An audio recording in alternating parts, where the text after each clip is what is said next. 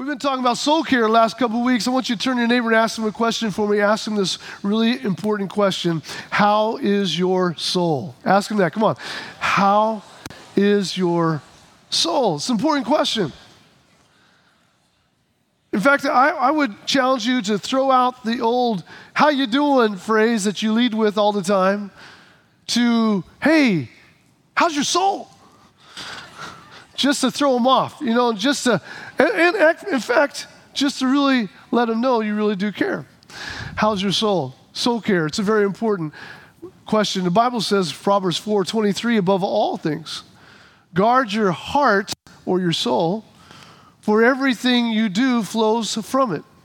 So we've been talking about the soul. What is the soul? And what is the difference between my body and my soul? And we said this a few weeks ago. I like to say it, and I think you should learn this, that you are nothing more than a spirit which has a soul that lives in a body. You're a spirit that has a soul that lives in a body. What's a soul? The soul is made up of three parts: your mind, your will, and your emotions. Your mind, it's your thoughts, your will, it's the decisions that you're making, your emotions, the feelings that you're feeling. And that is going to be controlled by whoever rules your spirit. If God is the Lord, He's the Lord of your life, if you made Jesus the Lord, and then He controls your spirit. And from His spirit, now He controls the soul, the mind, the thoughts, the will, the emotions. Of course, if the enemy controls your spirit, then you're subject to all sorts of things that the enemy would throw into your soul. So guarding your soul is very, very important. In fact, your soul is the only thing that's different between you and a dog or a cat or a horse. They don't have souls. Man has a soul. When did man get a soul? On the sixth day, God created man, and what did He do? He breathed into him. The word soul literally means to breathe into. And God breathed life. He breathed Himself, if you would, into man. And he received a living soul. And we talked about how the soul needs attention, how the soul needs nourishment. I want to rehearse to you before, again, something that we've mentioned a few weeks ago called the 1-minute pause. I want you to make sure that you really try to do this. It'll be a life changer for you. And I just want to rehearse this because it's so important. I was sharing with the firefighters this morning with Johnny Walker and our team there at the fire department with those guys in our chapel service. And I said, listen, a 1-minute pause is huge. Every day, during the course of the day, just take 1 minute. If you're in the office, just put your head back, close your eyes. If you're, driving down the road, don't do this. But if you do get home, then close your eyes, put your head down on the steering wheel, whatever it is. If you're, going about business, just take a pause and pray two things. Number one, just say this to the Father. Say, Father, I give you everything and I give you everyone. Because we just seem to feel like that we're responsible for everything, but we're not, and for everyone, and we're not. God is. Father, I give you everything, and I give you everyone. The second prayer, after you pray, just take a moment, just breathe, repeat it a couple times. And your second prayer is this: Father, fill my cup. Fill me to overflowing. I mean, there's one baptism of the Holy Spirit, but there's many fillings. We need to be filled and filled and filled. Why do you need to be filled? Because you're pouring out, you're pouring out, you're pouring out. So God has to come fill you back up. And so that's a very, very important prayer every day, the 1-minute pause, all right? And so then we're talking about taking care of the soul and that your soul needs to magnify something. We talked about the power of magnifying the Lord and praising God. And then last week we talked about the importance of water baptism. That's very important it cleanses the soul and washes away those generational iniquities and removes that, as one person said, the dust of the old man. Come on. Well, he came last week, goes, I want to be baptized on worship night. We had worship night last Sunday night. We had a wonderful time, prayer and healing and worship. And he goes, I want to be baptized again. And I said, okay. And he goes, I want you to remove the dust of the old man. I'm like, I like that. I really do. And he said this, he says, I want you to hold me down so long that the water is just still before you bring me back up. He says, I've learned to hold my breath for quite a few seconds. I'm like, okay, whatever, I mean, We didn't really do that, but that's what he was serious. He was serious about this baptism. In fact, powerful things can happen during acts of obedience. In fact, one guy that got baptized last Sunday night, he does a lot of construction, and he couldn't close his fist.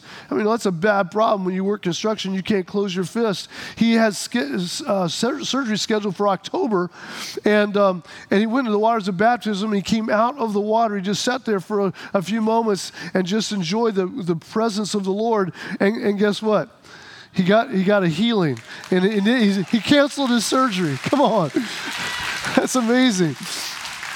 I love to hear these stories about what God does. So the soul is really important, and it's what's really running your life at any given moment. It's the engine behind the stuff in your life, and it integrates and enlivens everything in yourself, and it's the very life center of your life. So I want to talk to you for a few moments this morning about the fact that your soul needs a break. Your soul needs a break. Turn to your neighbor and tell him your soul needs a break. Would you just help me preach a little bit this morning? Your soul needs a break. Now, we all love this passage of Scripture. Some of you probably memorized it, Psalms 23. And it starts, the Lord is my shepherd, I shall not want. He maketh me to lie down into green pastures. He leadeth me beside still waters. And get this, He restores my soul. Something that you've lost has now been found again. He restores your soul. Why is this chapter so important? Why is it like the most popular chapter in the entire Bible? Because it speaks to something I believe in all of us, that we realize that we come to these moments that I need something to be restored.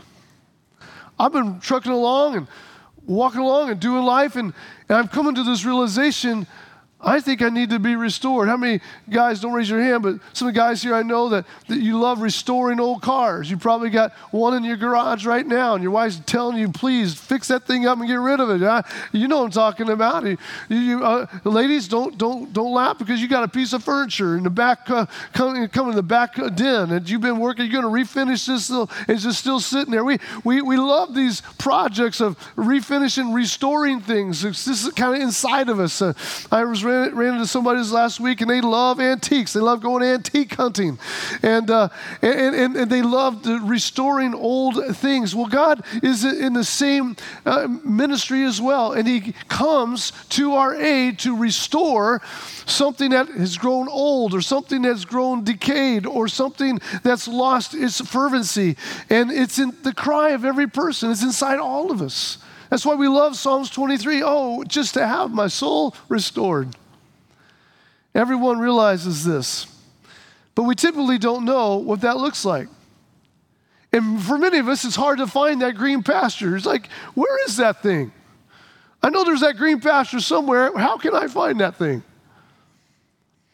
The Bible says in Jeremiah chapter 17, verse 21, thus saith the Lord, take heed to yourselves and bear no burden on the Sabbath. I would venture to tell you that green pasture has a lot to do with the Sabbath. We're going to unpack that for just a few moments, but I believe there is a space in your life where you sense that the burdens have been lifted, that you can come into this place in the Lord where you feel your soul begin to breathe again. That you can come into this space where hope is enlivened and invigorated one more time. It's called the Sabbath. Hebrews 4 verse 11, let us labor or work, therefore to enter into that rest. Kind of like an oxymoron, isn't it? It's like Social Security or income taxes. It doesn't make sense. Work so you can rest. I want you to labor to enter into this rest. So we're going to talk about this Sabbath and the Sabbath day. So what is the Sabbath? Number one, the Sabbath is a day. Number one, it's not everything, but it's a day.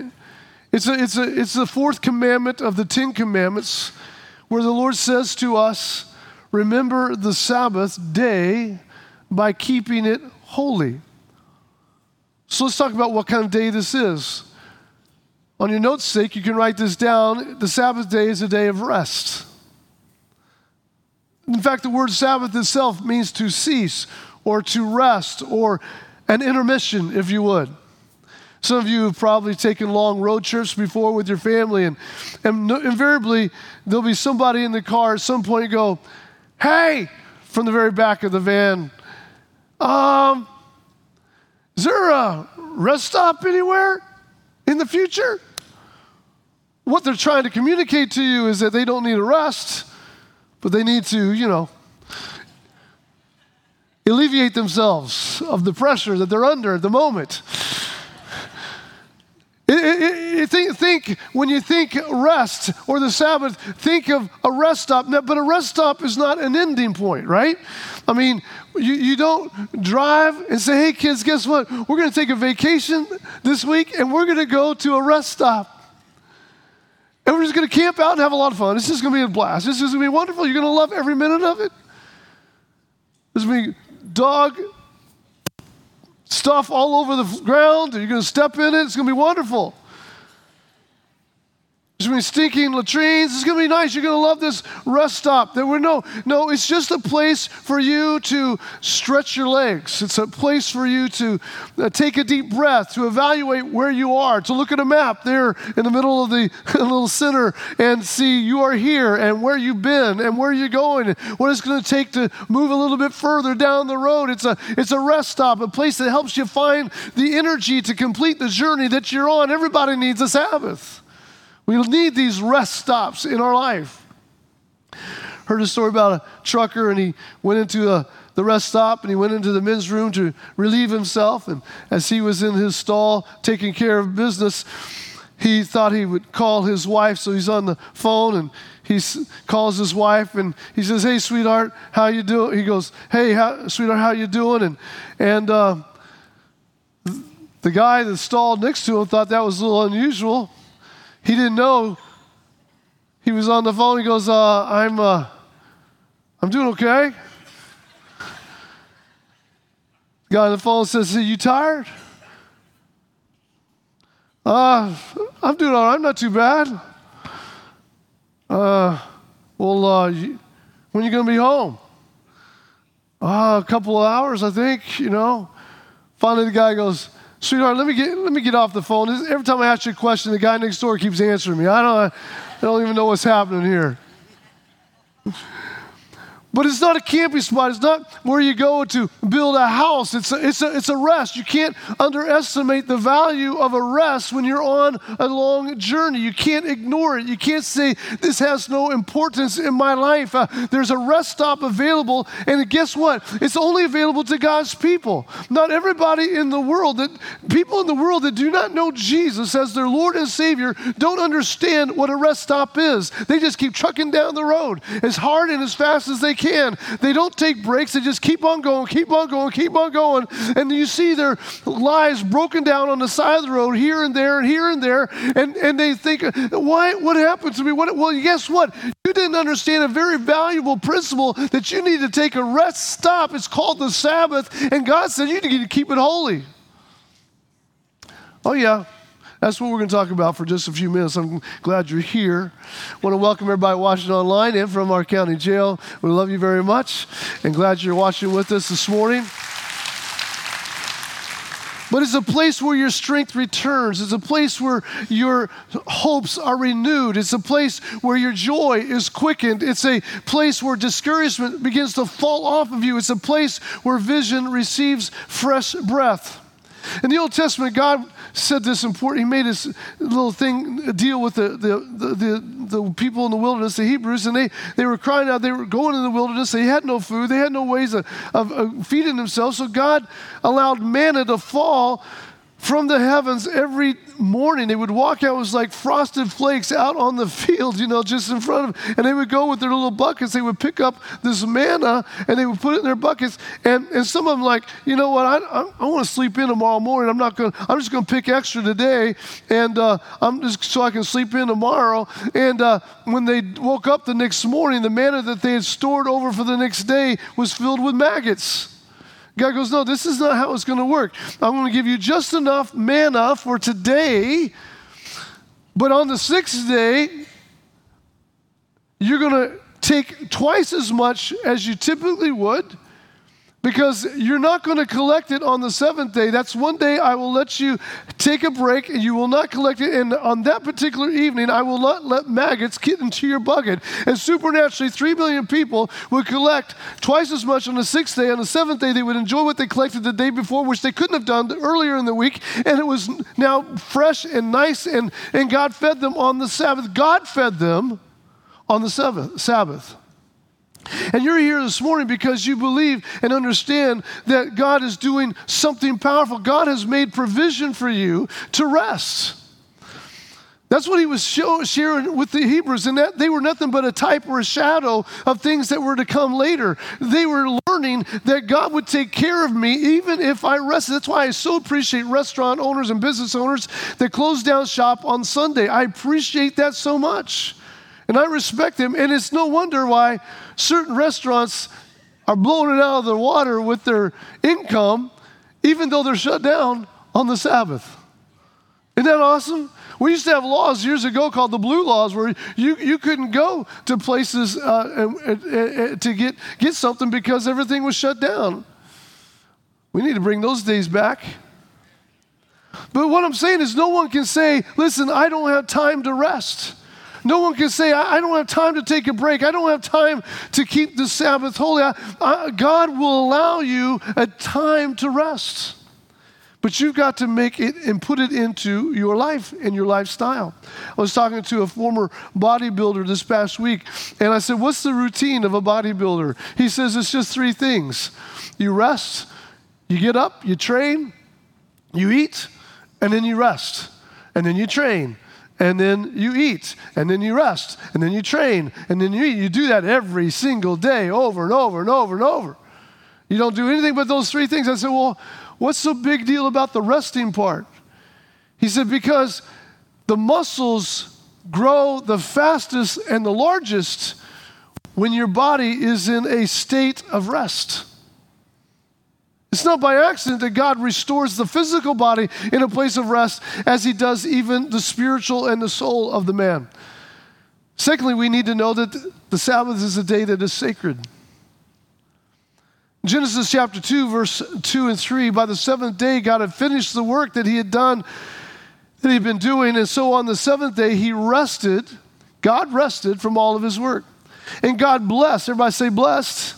He blessed the seventh day, and he made it holy, because on it he rested from all the work of creating all that he had done.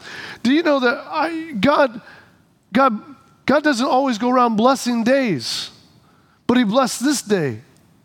He made it different than any other day of your week. The word blessed in the Hebrew means to kneel. It's an act of adoration, where you're purposely setting aside time and you're saying to yourself, to your family, if you're leading your family, even to perhaps business people that are in your business, if you're a business owner, you're communicating to them this day, this moment, this 24-hour period, if you would, is going to be holy. It's going to be sacred. It's going to be a time that I honor, and I'm going to live my life in a way that reflects that. It's interesting. We can honor other things, and we think nothing of it. We honor birthdays. We men definitely honor anniversaries, right? Don't you forget that one. You got to honor that. You got to honor that. And we honor Christmas. We honor Easter. We honor New Year's Day. We honor Alabama football. We honor a bunch of things in our life all the time. We know how to honor things. We know how to make it sacred. I mean, some of you all got a man cave that's nothing but Alabama or Auburn or something, and you don't walk into it without this sense of reverence. Come on. Don't walk into my man cave with an Auburn shirt on. Don't disrespect my space, man. You know how to honor things. We know how to keep things holy. And we are consciously on the Sabbath, on this day, we call it Sunday, Now, the Sabbath in the Old Testament was a Saturday. The reason the New Testament believers in the church chose to make the day holy of the week a Sunday was because it was the day that Jesus was resurrected. And it's the first day of the week. And so they chose that to be the day that we made the Sabbath. But it doesn't really matter if you make Saturday the Sabbath, Sunday the Sabbath. In fact, really, every day needs to be the Sabbath. Can we just be honest? I mean, it doesn't need to be just one 24-hour. We need to make every day the Sabbath. I worship God on a Monday. I'll pray on a Tuesday. I'll love on God's people on a Wednesday. I'll get together on a Thursday and love on God some more and praise and worship the Lord. On a Friday, I'll do this. On a Saturday, I'll love on the Lord. And then on a Sunday, we'll do this. Every day really is a Sabbath. I want to just, for your note's sake, tell you this. The Sabbath is a celebration of completeness. It's a celebration of completeness.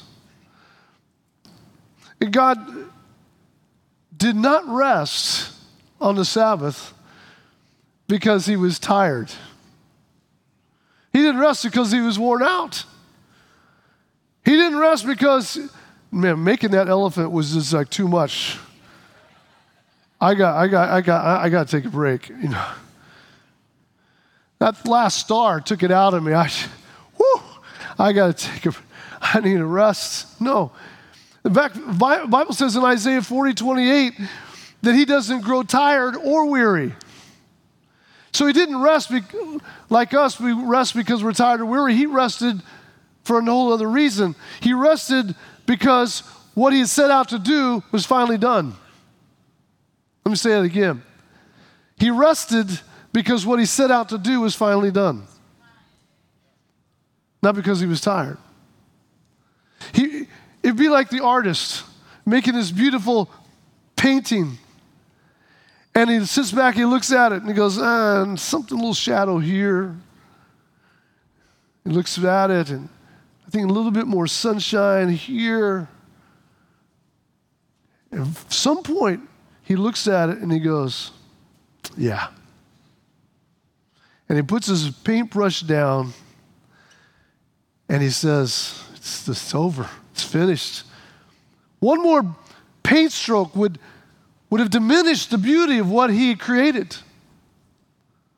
It's like the lawyer who argues his case before the court, and he has eloquently and elaborately laid out the facts as best as he knew how to do before the court.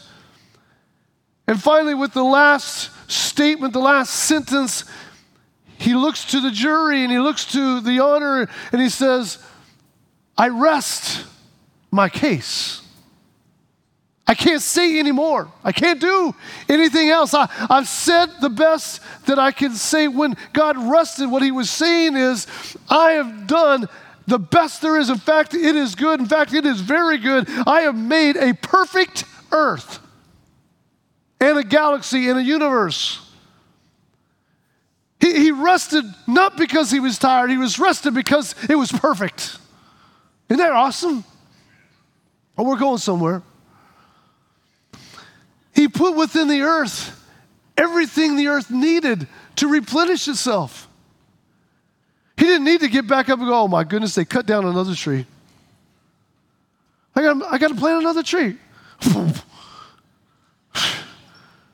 Oh my goodness, they killed another cow. We're running out of cows. I got to get back up off the throne, make another cow. Oh my goodness, the sun burnt up all the flowers. That wasn't supposed to happen. Global warming is taking place. Oh my goodness, I got to do something. Here's some more flowers. No, God made the earth in such a way that it just naturally replenishes itself. You cut down a tree, 5 more come. Pull up a flower, 10 more exist, come up out of the ground. Kill a cow, 3 more are out in the pasture. God made the world so perfect that it naturally had a way to propagate and replenish itself. How cool is that? So I'm worried that we're going to run out of oxygen, cutting down all the Amazon jungle. We're going to all die of fixation. They have found that there is a group of trees in Iceland alone, I've been told, that just with that one little group of trees in Iceland is enough oxygen that it produces for the entire world. Just a little clump of trees up in Iceland.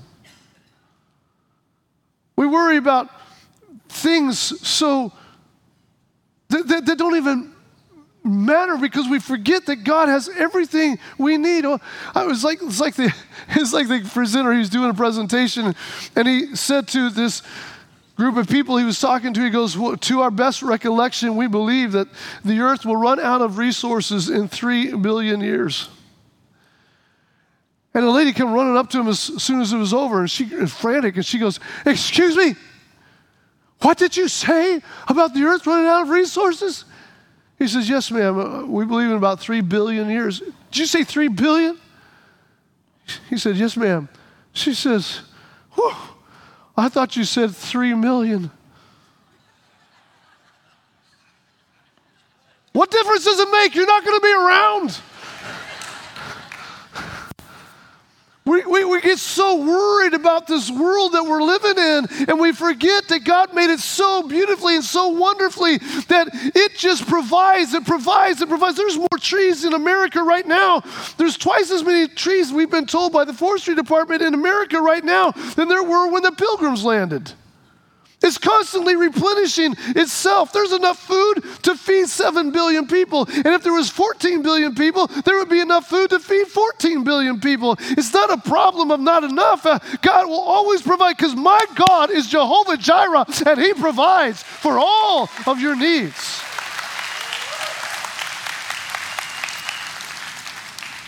So turn to your neighbor and tell him, we're not going to run out of stuff. It's okay. Relax. Breathe. What if we run out of oil? And they already saying in one particular state that we have to drive electric cars. And then they just told, after they said we're mandating you to drive electric cars, that you have to watch how much electricity you use because we're running out of electricity all day. It's going crazy. What do we do? What do we do? Just relax. I'm sure at some point God will show us how to drive a car with water. I'm not kidding. Who'd have thought we'd ever be talking on a phone, and we can see people through thin air on a device? It's just a matter of tapping into it. God's all that we need is already in the earth. I'll have the worship team come, we'll close. The Sabbath day. Now let me finish with this important point. You need to understand this is huge. Your spirit is perfect. Some of you are like, oh no, I know my spouse and I don't think that's true. No, I didn't say your soul, I said your spirit is perfect. 2 Corinthians 5 verse 17.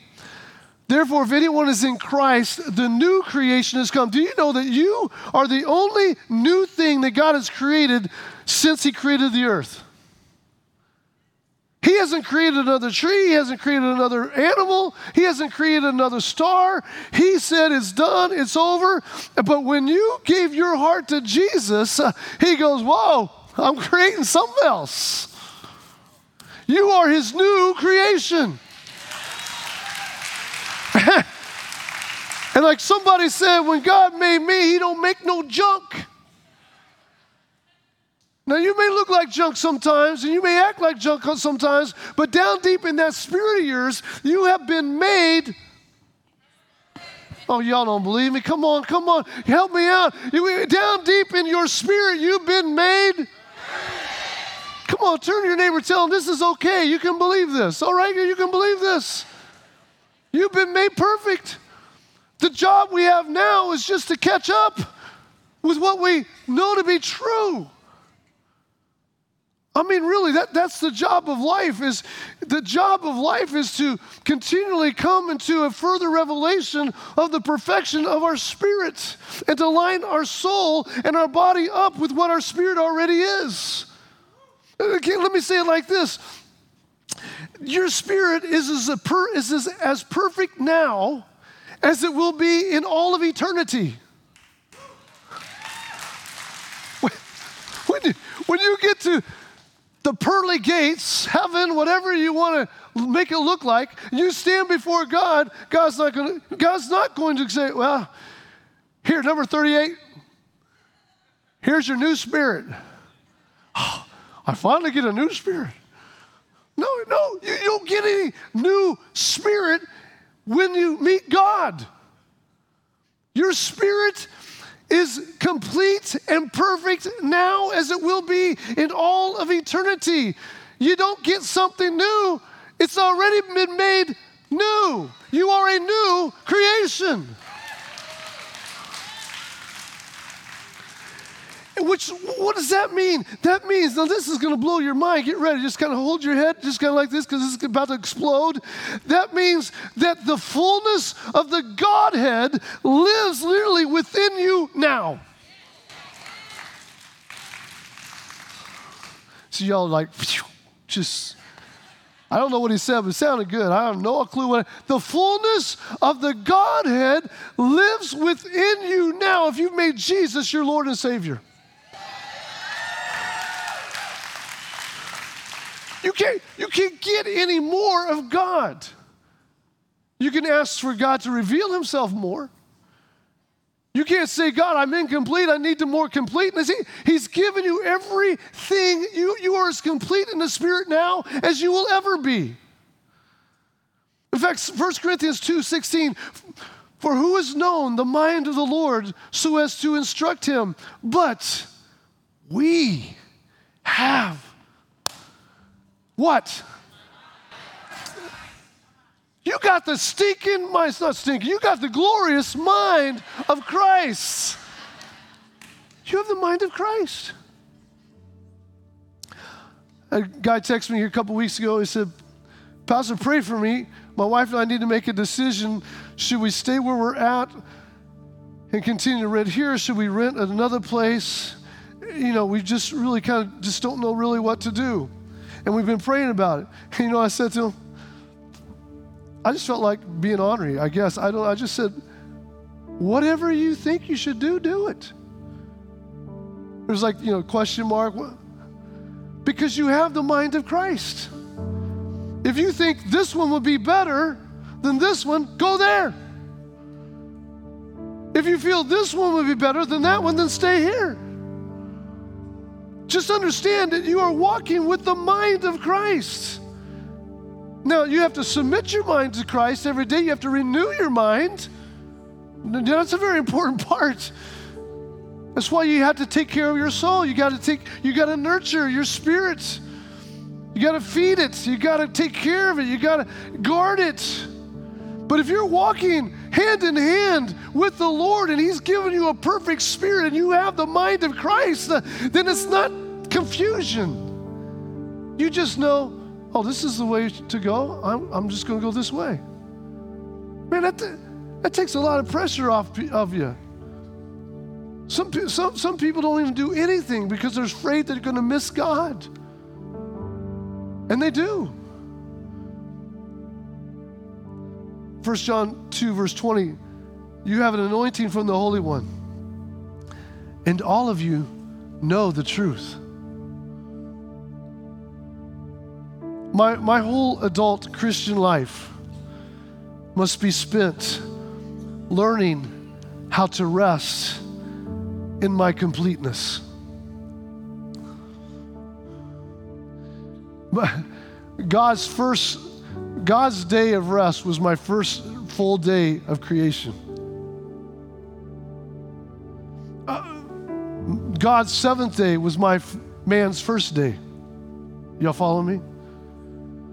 Adam woke up on the Sabbath, on the seventh day when God's resting. He was like, hey, woo, God, woo, this is great. I love this. What do we do now? God's like, we're going to rest. Basically what he's saying, and then later on he's saying, now I want you to work this garden. What he's saying is everything you do, every work, every task, everything you set out to do must be done from the posture of rest. Are we okay? Is this too much for you on a Sunday morning? You're like, man, I don't get this. We must be so familiar with the rest of God that nothing shakes us. We're not shaken because the wind blows the house. We're not worried. We're not stressed out. We're not living in anxiety because we're learning how to walk out of that which lives inside of us. And I guarantee you, your God does not sit on the throne of your hearts and mind, stressed out, anxious, wondering what's going to happen tomorrow. That's why Jesus kept coming and saying, look, why are you so upset worrying about tomorrow? Don't the lilies clothe themselves? Don't the birds, they don't worry about tomorrow? You're much greater than a bird or a lily in the field. I made you my perfect prime creation of all the world. You have a soul. Why do you spend so much time worrying? Rest in me. Keep the Sabbath holy.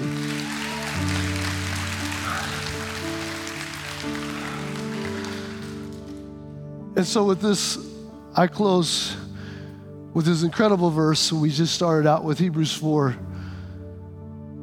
There remains then a Sabbath rest for the people of God. For anyone who enters God's rest also rests from their work, just as God did from his. So let us therefore make every effort to enter into that rest. It was Hebrews chapter 4, verse 9 and 10.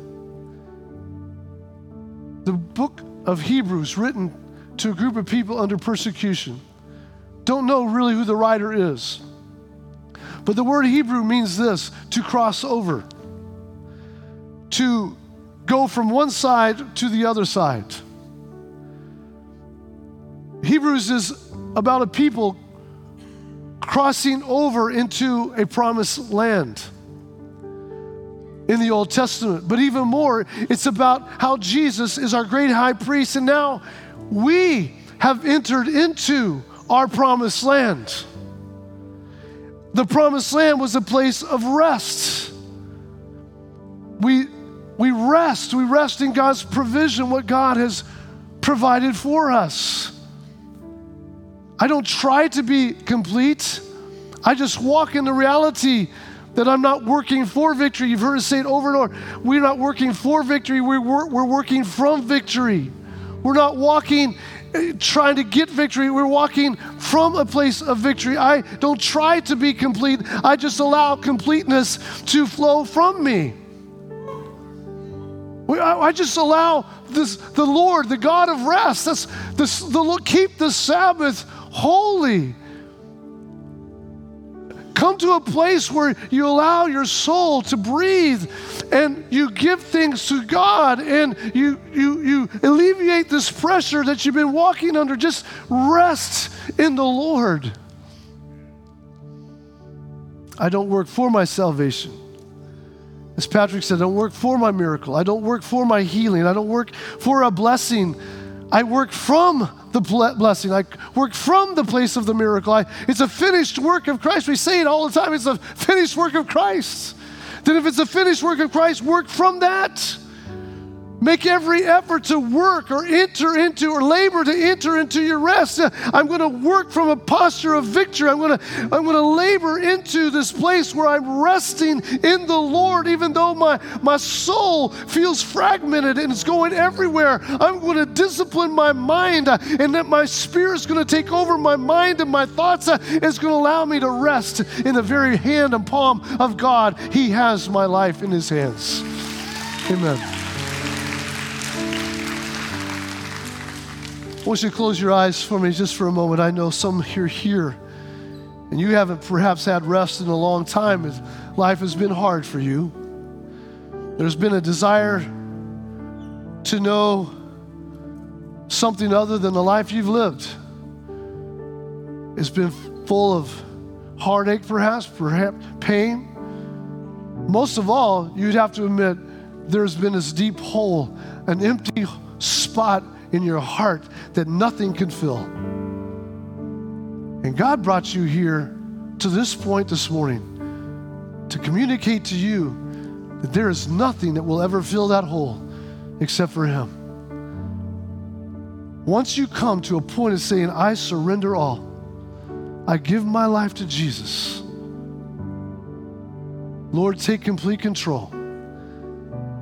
Until that happens, you will live your life to your last breath in conflict, in pain, in hurt, stress, and anxiety. So with eyes closed and heads bowed, I ask this question, will not embarrass anybody.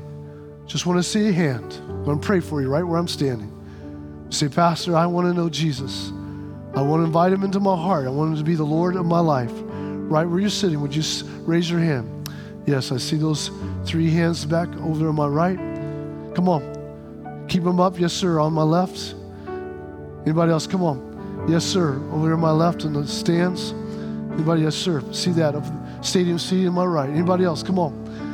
Yes, sir. I'm inviting Jesus into my life, into my heart. Amen. Thank you, Jesus. Awesome. With those hands lifted, I'm going to ask you to join me in a prayer right where you're standing. I call it a prayer of salvation, where you're inviting Jesus to come into your life. Now, this is a very important prayer. It's not just some little statement you're going to make. This is where you're saying, I'm surrendering all. I'm turning over everything to Jesus. It's not going to be me anymore. Not going to be me anymore. If you can say that in your heart, I want you to pray this prayer with me. In fact, I'll ask all of us to join with me in this prayer. I want you to say this, Lord Jesus, I recognize I'm a sinner, and I repent. I ask you to forgive me. I ask you to come into my heart and take complete control.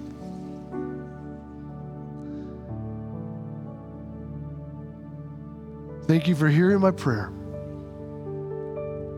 In Jesus' name, amen. Can we just give a little thanks for those people who raised your hand? Thank you, thank you, thank you, thank you, thank you. Amen. Quickly, before we pray one more prayer, I want to pray for everybody. I just want to say this, those that did raise your hand, we have a box, a little Bible that we want to give you, some material that you can take with you home. It's in the lobby, a little table outside. We want you to take it as a gift from us. Get you plugged in, make sure you're part of Journey class, first, second, and third Sunday of every month. So I want to say one more prayer for all of us here before we're dismissed. In fact, I'm going to ask the prayer teams to step out and come to the front. In a minute, if you need prayer for anything else, you just come and they'll pray with you. But I want us to pray because I believe that God is asking our soul to rest. And I think some of you here this morning, God has been speaking to your heart, and you realize you've had an anxious heart, an anxious soul. And He's asking you to enter into a place of rest. So together, let's pray. Father, I thank you that you've given us an incredible opportunity through the finished work of Christ to enter into your rest. A complete work. Nothing that we have to work for.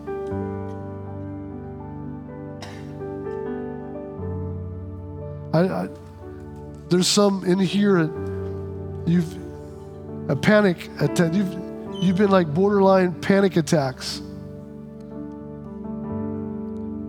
The Lord is just speaking right now, and He's saying, I'm delivering you from panic attacks. Just give it to me right now. Just give it to me right now. Come on, it's an act of surrender.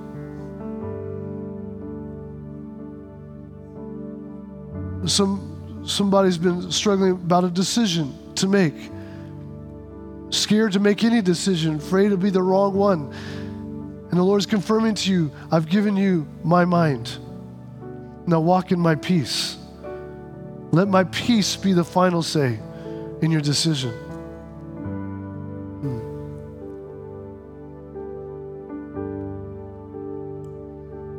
There's some here this morning, and you've been really concerned about your children. And there's somebody here who's like, man, I'm afraid my child, I'm afraid they're going to die. And there's been this fear of your child dying without Christ, not without even knowing the Lord. And the Lord is coming to you right now, and He's saying, I've give you peace right now. I'll give you rest. Enter into my rest. I've heard your prayer. I've heard your intercession. I have your child. I'll protect your child. And I'm working in your child's life right now. Rest in that. Rest in that. So, Father, we just together as one body just make every effort. We labor to enter into that rest today. And we thank you so much that you've given us this incredible, incredible opportunity. And we love you and we bless you. In Jesus' name, amen.